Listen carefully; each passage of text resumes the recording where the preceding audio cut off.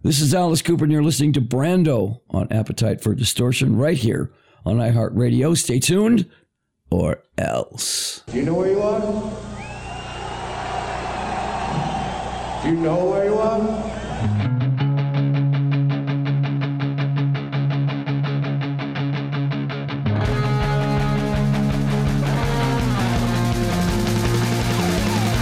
This is Appetite for Distortion.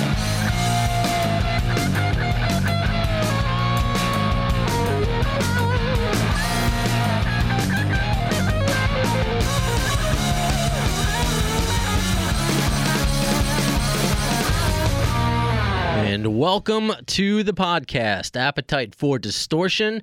It is Brando, episode 130. We have accomplished a lot over this first 130 episodes. Thanks for hanging out, whether you found us on the iHeartRadio app, on Spreaker, Stitcher, SoundCloud, Google Play, iTunes, YouTube, through alternativenation.net.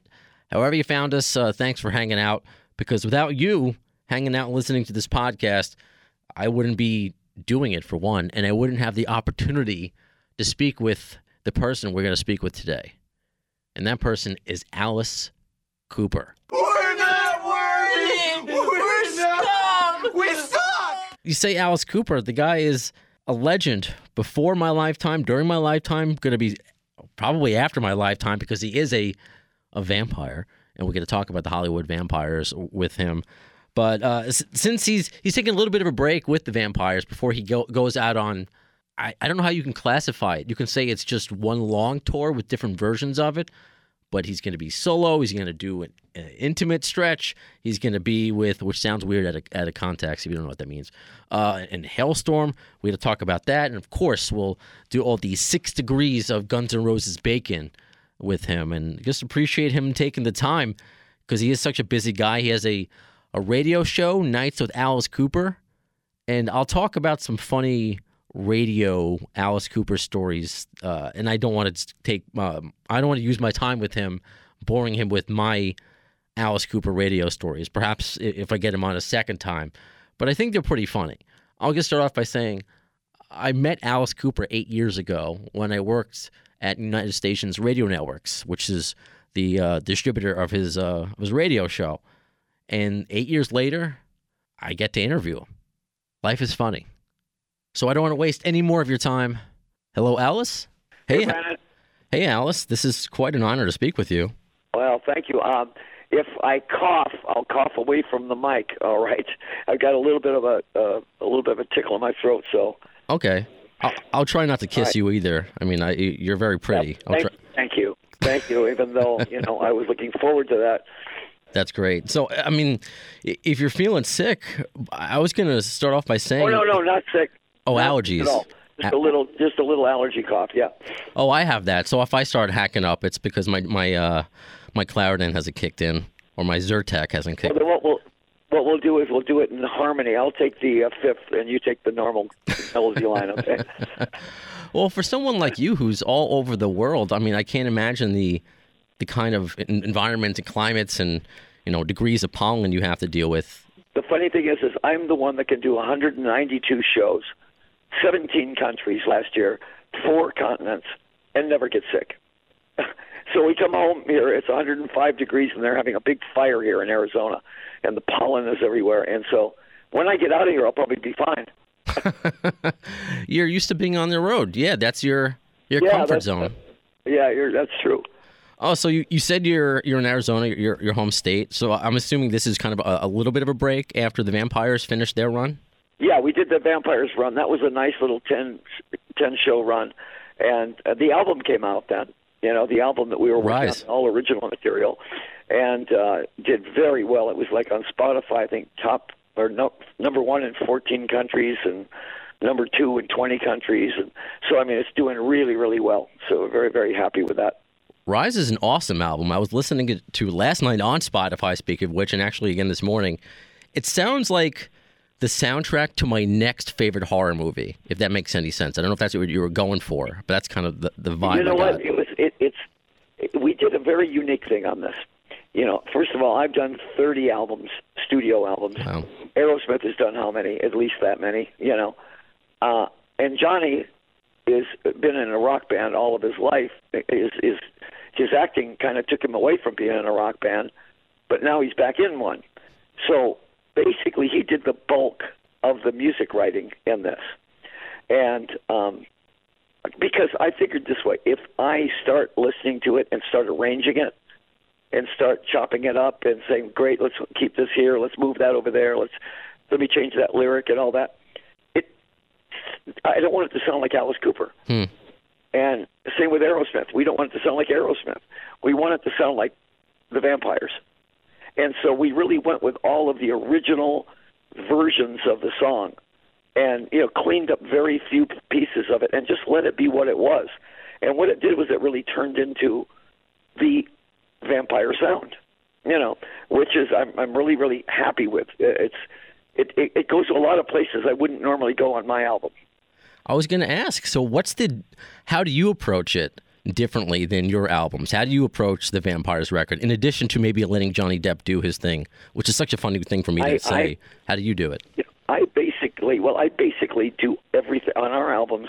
I write it, arrange it. Bob Ezrin and I do all the writing. We do all the arranging. We do everything. We sing it, all of it. And it ends up being Alice Cooper. And you could take Mary Had a Little Lamb, and if we got a hold of it, it would be an Alice Cooper song. But if you take all of that away and just I'll be the singer, and there's a couple of lyrics that I'll go, hey, it would be funnier or it would be clearer if I said this instead of that. Normally, I would have the control of the entire lyrics. Okay. And here's another thing about this band that I really enjoy. Everybody in the band is best friends. It's like three alpha males in the band. You've got Johnny, who's used to running his show. I'm used to running my show, and Joe's, certainly him and Steven run Aerosmith. There's never been one argument in 5 years in the studio or in rehearsal. Not one time has anybody stormed out of the room because of ego. It's been absolutely cooperative. Everybody just goes, okay, let's try that. Or we're laughing our way through it, and that's really important because then you really look forward to being in that band. The stress-free kind of ego-free thing. I say I like ego, but it should be on stage. When I play at Alice is an arrogant, condescending villain. But off stage, I couldn't be more opposite of that, And I said the same thing with the Vampires. I mean, when we're on stage, we should be dangerous. But when we're off stage, we should be extremely approachable. I like that.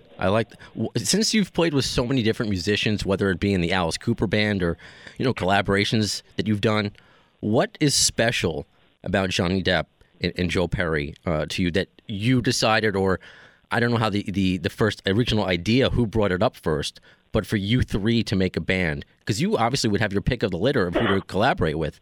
What's special about Depp and Perry? This is it was a series of events, really, that happened. I was doing Dark Shadows with Johnny Depp in London in that movie, which was a vampire movie, to be coincidental, And I started telling him about the original Hollywood Vampires drinking club, and we said, wouldn't it be cool to put a bar band together that just does songs celebrating our dead drunk friends?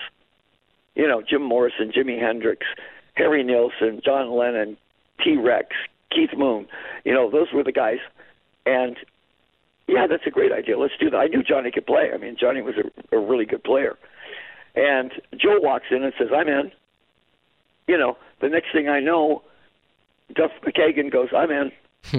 And, you basically you've got an all-star band, right there. And it was supposed to be a bar band. We were supposed to be the world's most expensive bar band. And then we played the Roxy. And then the very next thing I know, we're at Rock in Rio, 200,000 people. And, and the problem with that is everybody on that stage has been in front of 200,000 people before, so it didn't really shock anybody. It wasn't like a freak out that there's 200,000 people there. Even Johnny just fell right into it. He says, we do the same show whether it's 20 people or 200,000, right? I go, right. And that was really, we immediately became a touring band, a big band. I love that it became more than it was supposed to be because it's great. It really is. I just mentioned I listened to Rise, and I'm assuming there obviously will be more dates in the future because you just had a short run.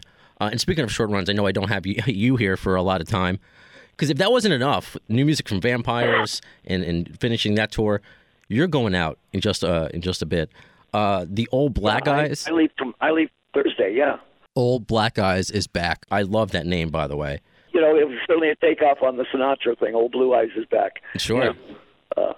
Yeah. And and it's a brand new production.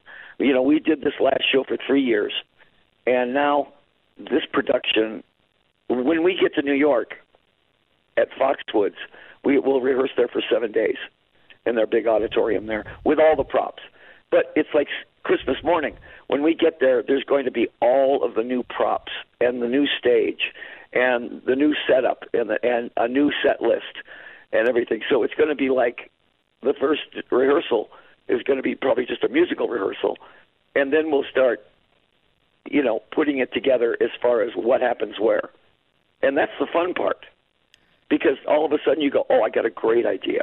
What if blah, blah, blah, blah, and what if this happened there? Great, let's try it. And pretty soon, by the end of that 6-7 days, you've got an Alice Cooper production. Wow. And then also you're going out with Halestorm as well? Yeah, Lizzie's been a friend of ours forever, yeah. I probably first learned about Halestorm from your radio show, and it's just amazing that all these years later you guys are touring together. Well, you know, she's a Nashville girl, and she's a rocker. You know, I mean, she could probably go either way. She could probably go, you know, Nashville or rock, but she's in a rock band, and she's a rock chick. I mean, really cool chick. When I was mentioning, we did Rock in Rio, well, Halestorm was down there. So we had Lizzie come up and do A Whole Lot of Love with us. She sang it. Now, the cool thing about this tour is that, you know, my lead player is Hurricane Nita Strauss, and she's a shredder. She looks like a Victoria's Secret model and plays like Eddie Van Halen. So she just got voted best female guitarist in rock and roll. And Lizzie is another great female guitar player. So at some point, of course, I'm going to have to get them together on stage. You know, I don't know where in the show, but probably on Schools Out, you know. Awesome. I was going to ask that. And could you foresee perhaps doing maybe going in the studio with Halestorm or Lizzie and putting out an official track from you guys and gals? You know, those things happen so spontaneously that once you meet somebody and you know what they can do, it might be 2 albums from now where we're sitting there going, okay, Alice, you know, we need a duet on this. Oh, I know. How about Lizzie? Let's call Lizzie. You know, or let's call Joan Jett, or let's call, you know, Susie Quattro. Who, it doesn't matter. You know, if their voice fits that song, that's who we'll go for. Yeah. Earlier, you mentioned, because, again, I appreciate the time that you're giving me, especially since, and I know what it's like to fight a cough. I've had to mute the mic before where I'm hacking up along while the guest keeps going on, and I feel very awkward. You mentioned Duff McKagan before, which you've been friends with for a long time, and one of the original Vampires. I would love to know the story behind The Garden, the song that you did with Guns N' Roses off Use Your Illusion.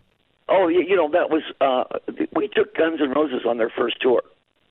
You know, when we were in Los Angeles, 1984, I think it was. They were a bar band, I think, back then.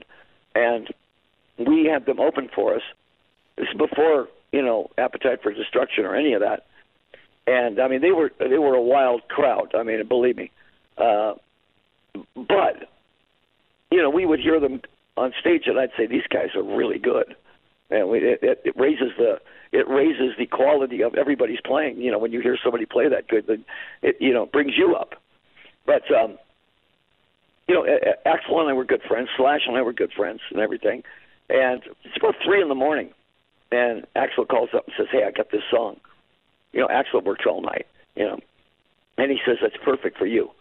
And I said, "Okay, I'll be right down there, but it's not going to take 6 years, right, to put this out?" No. I said, "I'm going to come down, and it'll probably take a couple hours." And I did it in 2 takes, you know. And then went on. I almost forgot about it. You know, but later on, we invited them to come in and do Under My Wheels with us. And so there's a version of Under My Wheels with, Axl and I singing and Slash and Kane Roberts playing guitar. It was really a cool version. That's just amazing. Could you foresee, and it got me thinking, as you're continuing to tour both with the Hollywood Vampires and solo and getting great headline acts, could you foresee maybe the Vampires or you teaming up with Guns N' Roses, since Not in This Lifetime keeps going? Because we can get a spontaneous The Garden. We can get a spontaneous Under My Wheels. To us, it would be absolute. Everything is open at all times. I'm not one of those guys.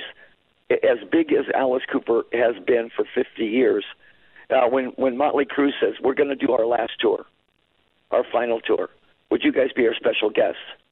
And we went, sure. There's no ego there. We go on before them. Okay, sure.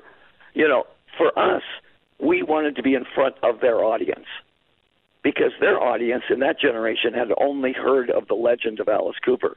I said, let's show them what Alice Cooper is. I think we gained more fans doing that tour than any other thing that we ever did, because their audience suddenly went, oh my gosh, I never saw anything like that. And it was a really good tour. I mean, it was, and we're all friends with Motley, and they're all sober now. Well, 3 of them are. But it was a fun tour to do. And any other, I think, band would have gone, oh, we're not opening. And I said, it's not opening. I said, we're the guest stars. We're used to headlining. But I saw the opportunity of being in front of 1 million Motley Crue fans. And I knew they were going to love our show. So that's why we took that, And that is why the legend of Alice Cooper continues.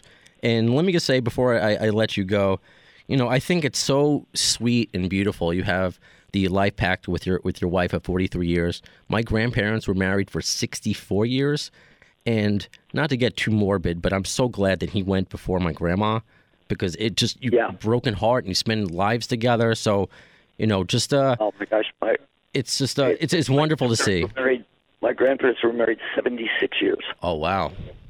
Okay. And they were married when they were 15, and died at 95. I mean, as soon as he died, she didn't last very long. And that whole thing got so blown out of, how the British press is, right? The British press, they love sensationalism. It's here in America, too. I'm talking to this girl. Yeah, I mean, they love it. When I go to London, I love picking up the Sun and the Mirror and all these, because I go, these are great stories. And it's sort of like our Inquirer, And so I said to the girl, she said, what would happen if one of you went, before the other one? And I said, oh, that'll never happen. I said, we're next to each other all the time. If it's an airplane, we're going down together. If it's a car, if I got hit by lightning, she would get hit by lightning too. She'd be right next to me. And it turned out Alice Cooper, death pact with wife, No, I knew exactly what you meant. So many calls. Yeah, I mean, I got so many calls going, well, how long does she have? And she's fine. She's healthier than anybody on the planet, But it was really funny how it got blown out of proportion. No, I knew exactly. I was just thinking about, again, my grandparents. They say you could actually. And my therapist tells me you could die of a broken heart, because when you're the love of your life. So, you like, as you said, you're booked until 2028. So you're good for a while. That's right. That's right. It's. I'm going to be working at least till then. Yeah. Well, I can't wait to see you again. It's been a while. I saw you at the Beacon Theater years ago with Twisted Sister and Sebastian Bach. You were awesome. Yeah, you know what? I love putting our show into a theater. When our show goes into a theater, it gets a lot more intense. You can see all the detail in the show. You can see the emotional part. When you get into one of these big places, with 40,000 people, you kind of miss that intimacy of the Alice Cooper show. So I love going into theater. The Beacon is a great place to see the show. Well, I'll see you wherever, and we're going to have plenty of opportunities to see you over the summer, throughout the fall, and beyond. So, Alice, just keep being you. Just thank you so much for your time. Thank you very much, man. Thanks a lot. Wow, very surreal, because Alice Cooper is as part of Americana as anything else, or just a global icon for so many years. So, of course, I have my list of questions, which honestly I actually wrote on the back of a paper plate. I'm professional like that. But the entire time speaking with him, just going through my mind. We're not mental or anything, so don't be afraid. I'm just trying not to come off as a nut job or a fanboy. But it was just wonderful to talk to him about the vampires. I remember being on an FM station at the time with all the hype of the Hollywood vampires and getting really excited about that. And I'm glad that they've made a second record with all original new music, because when they first came out, a lot of covers, which a lot of bands do when they first start out, even though they're all veterans. But now it's all original music, and it's continuing.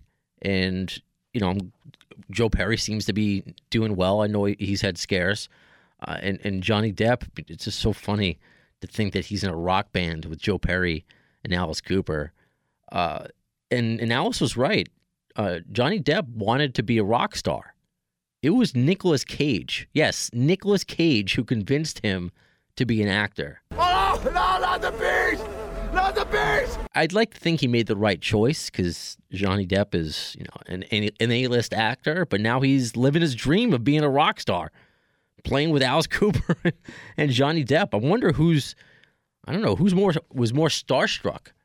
You know, there's a lot of questions I could have asked Alice, but I'm gracious for the 15 minutes or so that he gave me, and just a pleasure, very surreal moment. So, you know, I started before the interview. I had mentioned that I briefly met Alice, I guess 8 years ago. I was working at a place called United Stations Radio Networks, which is also here in New York City. That was one of 4 part-time radio jobs that I had at the time. This was on my route to get a full-time gig, which took 7 years for me to get. It may not, it's because I went the on-air route, and it's harder to get on-air than just a regular job. But still, to get any job in New York City is extremely difficult. And when I was at United Stations, to learn that Alice Cooper's radio show there was, you know, in the building, I don't know, it just made me feel cool. I'm somewhere special. And, you know, I worked on a show called Hard Drive XL. Maybe you've heard of that, which played Hailstorm, played Guns N' Roses. But I'd always look across the hall and be like, oh, wow, I wonder what it would be like to have a conversation with Alice Cooper. It took 8 years, but well worth it. And what's really weird, when I met him, and I'm being completely honest, you know, I'm awkward. I overanalyze things. I'm still kind of crazy and manic, but not as much as I used to be. You know, maybe, you know, certainly pre-therapy or at the beginning stages of therapy. So I wanted to meet Alice Cooper so bad 8 years ago, because at that point, I'm not full-time in radio. I kind of feel like, is this ever going to happen for me? I don't feel good about myself. I mean, no reason not to. Even if you have part-time jobs in radio, that's something to be proud of. But the way I am, I'm my own worst enemy. So for whatever reason, meeting Alice Cooper would have been like a victory to me. Like I'm successful. I'm getting to meet Alice Cooper. And I was off that day that he came in to have lunch with the staff. And I was over at Sirius XM working for the Catholic channel. This is all 8 years ago. Life changes. So it doesn't seem that long, but wow. So I was working at the Catholic channel, which 42nd Street. United Stations was somewhere else at the time. I know they moved, but it was like 10 blocks away here in New York City, which may or may not seem like a lot depending on who you are. But if you know anything about me, I have a physical disability. I wear leg braces. I use a cane. I have a neurological disability called demyelinating peripheral neuropathy. So I don't enjoy. I could walk around, but walking around in New York City, it's a nightmare. I feel like a human game of Frogger, not just with the cabbies trying to hit you, but just the people out there. It's in the uneven roads, and it's just New York City is a nightmare to be handicapped. That's another story for another time. But I had asked one of my coworkers if I can come in to meet Alice on my day off, and maybe 10 minutes, 20 minutes went by, and I'm like, he's not answering. I'm gonna go email somebody else. So I emailed probably Catherine, and then I didn't hear from Catherine. Then I emailed somebody else. I'm a nut just to see if it's okay if I come in to meet Alice Cooper. Little did I know that all three of them went, the three people I asked to meet Alice went in separately to my boss to ask if it was okay if I came in, which is a normal thing. I still do that here at iHeart. Hey, can I meet so-and-so? For instance, as I'm recording this, I should probably know today's date. It is June 25th. So yesterday, the Rock on Tours with Jack White were here at iHeart, and I asked my boss if there is a meet and greet possibility, and there was not. So it happens. I'm not as cool as as all my pictures seem to be, meeting all these rock stars or famous people. It's just sometimes right place, right time. So all three of my then coworkers went in to ask my boss if I can meet Alice Cooper, not knowing the other had asked. And when I spoke to my boss later, he knew I was a nice guy, but he's like, that seemed a bit aggressive. I felt so embarrassed and stupid and silly, and tried to make a joke out of it, saying, well, might make you feel better that I walked 10 blocks to get here. He didn't find that very funny. But that was a younger version of me who was, I shouldn't say completely desperate, because I was desperate for a lot of different things in my life. But just not knowing the road that we would go on, that I would go on, I guess I should say. And 8 years later, getting to speak with him. And one of the reasons, that's only part of an Alice Cooper radio story. When I first started out, so this is before that, when I first started out in radio, I worked for, on air, I should say. I went up to Cape Cod, Massachusetts, worked for a station called Pixie 103. Don't ask. It's a legendary station. And I was only hired for Saturday nights. So I moved from Long Island to Cape Cod just for a Saturday night shift. It was probably minimum wage, $9 maybe.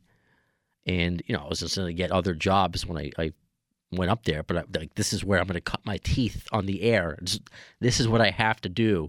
This is the career path I have to take. And it was going well for a while. I mean, long story short, I was there for about 2 years. But maybe after half a year, my Saturday night shift was replaced with the syndicated Nights with Alice Cooper. I did other shifts and they moved me around, but to have my first on-air shift taken away from me by Alice Cooper, not directly, of course, and then awkwardly meeting him years later in New York City at his radio company where he is. He usually records out of his house in Arizona. So after we're done with our interview, he just went to go do his radio show. I mean, the guy is... they said that James Brown was the hardest working man in show business. It might be Alice Cooper. And then all these years later, to interview the man, it's just fascinating. Life is funny. I still have those moments of doubt, as early as today, or as early as before the interview. Oh, he's not going to call. Cancel last minute. But this is the message I'm trying to come across through our Guns N' Roses colored glasses on this podcast. We don't know where things are going to end up. We can have bad moments, awkward moments, and they lead to something really special that you never expected. And that kind of symbolizes a lot of Guns N' Roses, wouldn't you say? I mean, the fact that we're talking about Axl and Slash continuing to tour together. I mean, 8 years, let's just use the 8 years as the bracket of time, between my Alice Cooper interactions. 8 years ago, talking about a Guns N' Roses reunion or Axl and Slash reunion, laughable. That would never happen. Now it's so positive in the camp, and there's so much material for new music. Not in this lifetime is forever and a lifetime. We really don't know. But what I try to do, and what I wish Guns N' Roses did more, is to show the path. I think the path is important. That's what I'm hoping is coming across from me to you. I'm obviously not as important or special as Alice Cooper or Axl Rose, where you want to know my story. But there are, what I like to think, interesting tidbits that can show you, perhaps you can relate to it in your life. 8 years may seem like a long time, but man, it went quick. It went quick. And to have Alice Cooper interviewed on a platform that I created, of course, along with Ian Scotto. Well, I will not forget him. I will not write him off. It's just incredible and special. And thanks to all of you who have allowed me to create a platform to have an Alice Cooper on here. Look at where we're going. Let's keep this going through 130 episodes. Look at all we've accomplished. Let's see what the next 130 could bring. I'll mention some upcoming guests that I can announce that I know as of today are confirmed. Of course, you know, a meteor could hit the planet, and so nothing is ever confirmed. But I believe tomorrow, as I'm recording this, I'll be speaking with Peanut from 311. And you're wondering, what is the 6 degrees of Guns N' Roses bacon there? Well, we're going to see what Peanut has to say, but Slash and the Conspirators played the Aftershock Festival last year. And also on the bill, 311. Sometimes that's all it takes. And, you know, I love Guns N' Roses. I also like 311. I'm sure many of you are the same out there. So whatever gives us an excuse within our world of Guns N' Roses and bacon, no matter how thin the slice is, that we can connect to show that we all have the common thread of Guns N' Roses in our life, so we can create world peace via this podcast or something. That's what I'm going to do. So I'm going to talk to Peanut. You'll be hearing that soon. Also, another Cooper, John Cooper from Skillet. Now, Skillet is interesting, and I'm glad that I'm going to interview one of the, I mean, Skillet's been around for a little bit, but one of the younger bands, I guess, because we could talk to Alice Cooper, we could talk to a lot of the guys who are on the Sunset Strip, and that's all well and good, but let's dig deeper. Let's find some connections between the more youthful bands, I think, in Guns N' Roses. And, you know, I put it out there, and you guys are awesome, of what is the 6 degrees of Kevin Bacon or Guns N' Roses bacon, the Skillet music. So I will give this credit to, it's on Twitter, VPM, you know what, VM on Twitter. Your handle is too confusing. So he writes, John Cooper and Axl Rose both first learned to sing at church. So I think that's the angle I'm going to go with. That could be an interesting conversation, I think. So we're going to see how that plays out. And more interviews to come, including ones I don't even know about yet. That's just the way it is. Wow. So thanks to everybody for joining me, Brando, episode 130, iHeartRadio, Spreaker, Stitcher, SoundCloud, Google Play, iTunes, AlternativeNation.net. And please follow us on Twitter, twitter.com. Actually, I can just give it at the handle. That's how that works. That's how the kids do it, at The AFD Show, or on Facebook, facebook.com/The AFD Show. And I mentioned last episode, I want you guys and gals to continue to keep giving me guest suggestions, and you've been doing that. Keep it up. And I know I haven't been able to get to all your suggestions, and remember, if you make the suggestion and it works out, you have the opportunity to co-host and speak to the guy or gal, rock star, or whoever we get on the show, and to give you that radio experience. And that's going to continue to happen as long as this podcast Night Train keeps it rolling. So when will you see the next episode of Appetite for Distortion? In the words of Axl Rose concerning Chinese democracy, I don't know if soon is the word, but you'll see it.